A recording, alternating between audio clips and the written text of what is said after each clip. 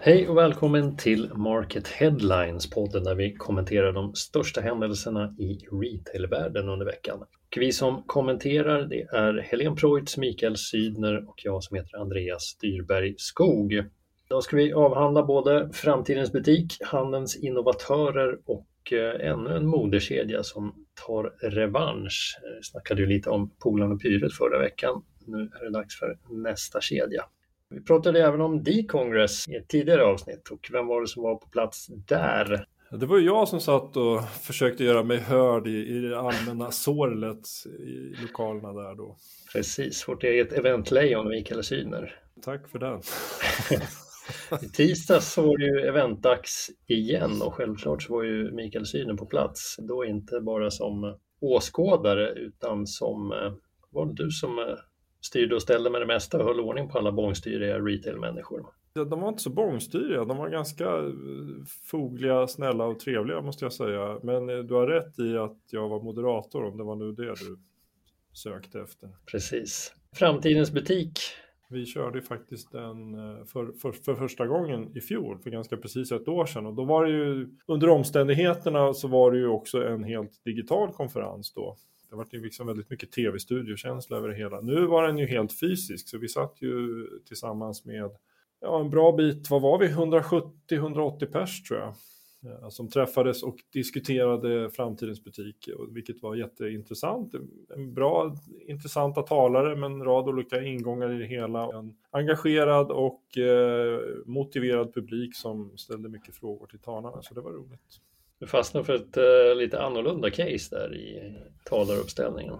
Ja, men det fanns ju mycket bra saker som sades. En sak som var väldigt intressant var att flera av de kedjor som var där och pratade väldigt så att säga, positivt och offensivt kring den fysiska handeln och den framtid som den faktiskt har då. Det var liksom inte så deppigt, utan man ser faktiskt väldigt stora möjligheter kring den fysiska butikens framtid då, även om den kanske skiljer sig lite i utformning och syfte och så vidare. Det kan man ju diskutera då. Men det var en väldigt positiv anda kring den fysiska butikens framtid då. Sen fick ju det här med kundbemötande väldigt stor plats också. Vi hade ju flera stora aktörer som var där och pratade, och de i all ära, men jag skulle ändå vilja nämna Sandra Bertilsson som driver kedjan Blommor från oss. Hon var där och pratade.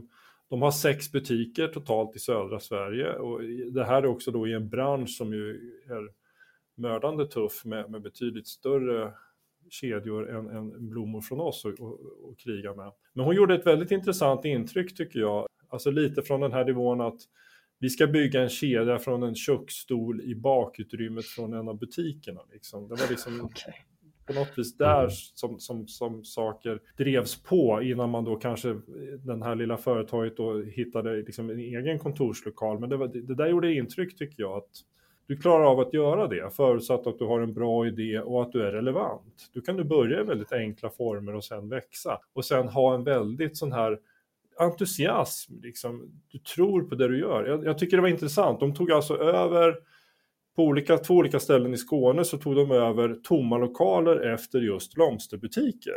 Man kan ju tycka att men nu öppnar vi en ny blomsterbutik där någon annan har drivit blomsterbutik förut, att det är lite dumt att misslyckas. Men jag tycker det säger väldigt mycket om gå på andan på något sätt i den här lilla kedjan och det här lilla företaget. Ja, det finns inte bara framgångsrika e-handlare som börjar i garaget. Det finns framgångsrika blomsterhandlare som börjar i fikarummet också.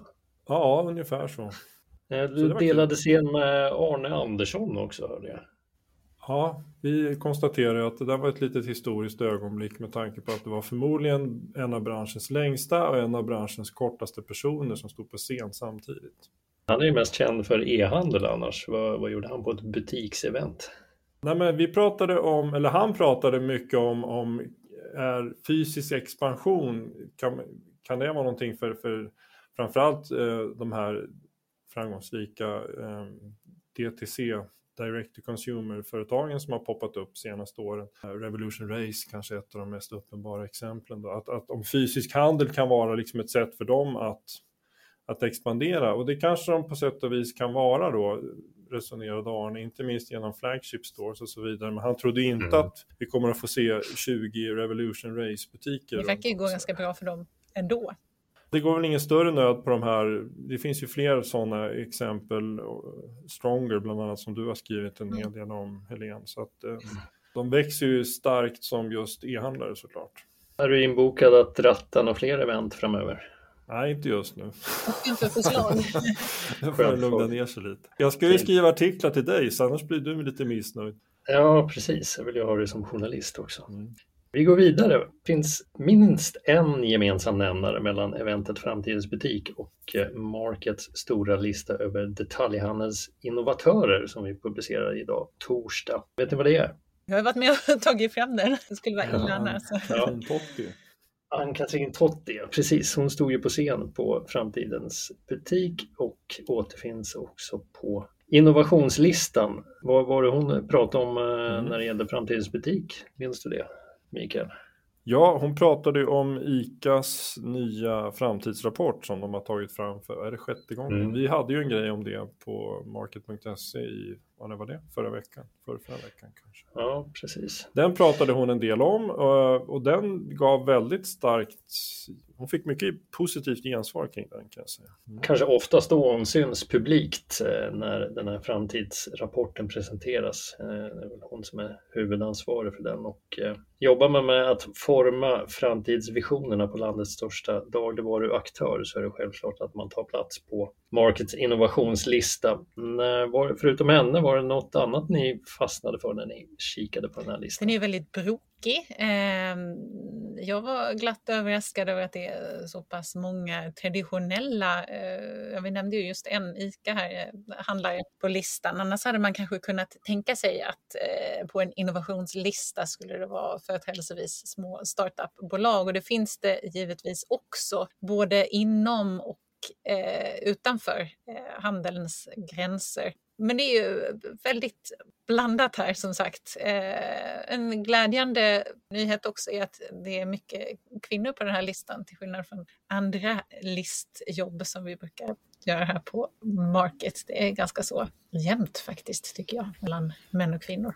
Ja, faktiskt. Det var väl en 60-40 ungefär till männens fördel på den här listan. Mikael, du hade någon spaning om att det här speglade handeln i stort på ett bra sätt. Ja, men tittar man lite, alltså handeln har ju alltid, det är en bransch som alltid har tvingats förnya sig på något sätt, liksom från lanthandel till postorder, till destinationshandel, till externa regioncentrum, till e-handel. Det har liksom alltid varit rör på dig, annars blir du ifrånsprungen på något sätt. Så innovation har alltid på något vis krävs inom handeln. Och tittar man på den här listan som vi har tagit fram här nu, så jag håller med dig, Helene, också. Det är kul att se en blandning, men jag tycker nog till och med att den röda tråden i det här är nog just blandningen. Det liksom finns personer här från allt från Swedish Stockings till Ikea, till Nordiska Galleriet, till Systembolaget, till Helsingborg City. Det är liksom en ganska härligt spretigt. Och det visar ju också att den här innovationen genereras inte bara av handeln själva. Till stor del gör det naturligtvis det. Men även de här företagen utanför handeln som betalbolag, techbolag naturligtvis. Men även företrädare för kommuner faktiskt. Ja, och sen har du liksom de här som är lite den första liksom linjen precis utanför själva handeln, alltså Budbee till exempel. Techbaserade bolag som kanske sysslar med allt från logistik till andra saker också blir ju liksom relevanta här på något sätt. Vi tar och går vidare. Nästa ämne, där såg jag ingen uppenbar koppling till innovationslistan för att hitta någon bra övergång, men det gjorde Mikael Sydner. Ja, jag hittar kopplingar till det mesta, vet du. Det handlar om Brothers. Det var väl du som pratade med vdn där, Kristoffer Englinde, i veckan. Vi snackade om revansch för Polarn och Pyret förra veckan. Nu är det nästa R&B, eller tidigare R&B-kedja som verkar som de tar lite revansch. Ovanligt positiva tongångar för att vara från Brothers håll och från Kristoffer Englinde, va, Mikael? Ja, det är ju intressant att se, som du säger, att flera av de här tidigare problembarnen inom R&B nu liksom blomstrar, går ganska bra. Och Brothers är ju ett jättebra exempel på det. Man har gått från ett otroligt stökigt år 2020 med rekonstruktion och dramatiska säljtapp och vd-byte, och det var riktigt illa, och det fanns liksom bara en väg att gå, och det var uppåt. Så under rekonstruktionen skedde ju en storstädning och man började gå tillbaka till att tänka i banor av handelsmannaskap, att varje butik är lokal samtidigt som man har Brothers som en gemensam nämnare då såklart. Men de har ju liksom gått tillbaka till den här kärnan att vara för de många människorna och förenklat hela erbjudandet, vilket ju har fungerat väldigt bra då, och varit väldigt öppen för att testa saker. Där skulle jag vilja liksom komma in på innovationskopplingen lite grann också, att man just den här öppenheten att faktiskt våga testa. Inte minst då när det är så mycket som står på spel och man liksom har varit ändå så pass dålig rent ut sagt och ändå är på väg tillbaka. Så det är liksom rätt friskt att man vågar testa saker. En liten reflektion är att de borde ju rimligen, tycker jag, gynnas också av tajmingen nu, att pandemin faktiskt, tror vi i alla fall, är över, och liksom de här studentfesterna, baler till exempel, för Brothers säljer ju ganska mycket dressat mode för killar. Så lite timing tror jag också kanske har spelat in. Ja, det syntes ju på stilindex som kom så sent som idag, va? Att liksom, man pratar om att utvecklingen senaste månaden för klädhandeln var bättre än vad den var motsvarande period 2019. Och det är ju precis det som har hänt hos Brothers också nu. Liksom att dels vänder de ju den här från förlust till vinst under senaste verksamhetsåret. Det är en sak, men precis nu så sa ju Kristoffer Englind igen då att de har en utveckling som inte fanns inom pandemin, eller innan pandemin då. Att besöksnivåerna ligger långt högre än innan pandemin och att det går jättebra för dem just nu. Och att de har ett erbjudande som fungerar. Han pekar också på postpandemieffekt på något sätt, men han tycker ändå att vi har ett erbjudande som fungerar och kunderna kommer tillbaka hela tiden. Och jag skulle faktiskt också vilja peka på Englindes drivkraft i det här också som en förklaring. Han ger ett otroligt så här ödmjukt intryck, hyllar sin personal, hyllar medarbetare. Jag tror liksom är mycket att hans ledarskap lite i det tysta är en viktig förklaring till den här förvandlingen faktiskt. Ja, de har hittat en kostym som passar nu på Brothers kanske. De har ju skurit ner väldigt mycket. Omsättningsmässigt så är de väl bara hälften av vad de var innan pandemin. Ja, men de har ju liksom anpassat butiksnätet och på något vis startat om. Och nu när jag pratade med honom senast här nu så antydde han till och med att det kan bli tal om expansion framöver här. Spännande. Hörrni, det får bli sista ordet i dagens avsnitt. Glöm nu inte att kolla in innovationslistan på market.se. Kanske finns något hett namn där som du vill rekrytera. Ha en trevlig helg så hörs vi i Market Headlines igen nästa vecka. Hej då! Tack för det.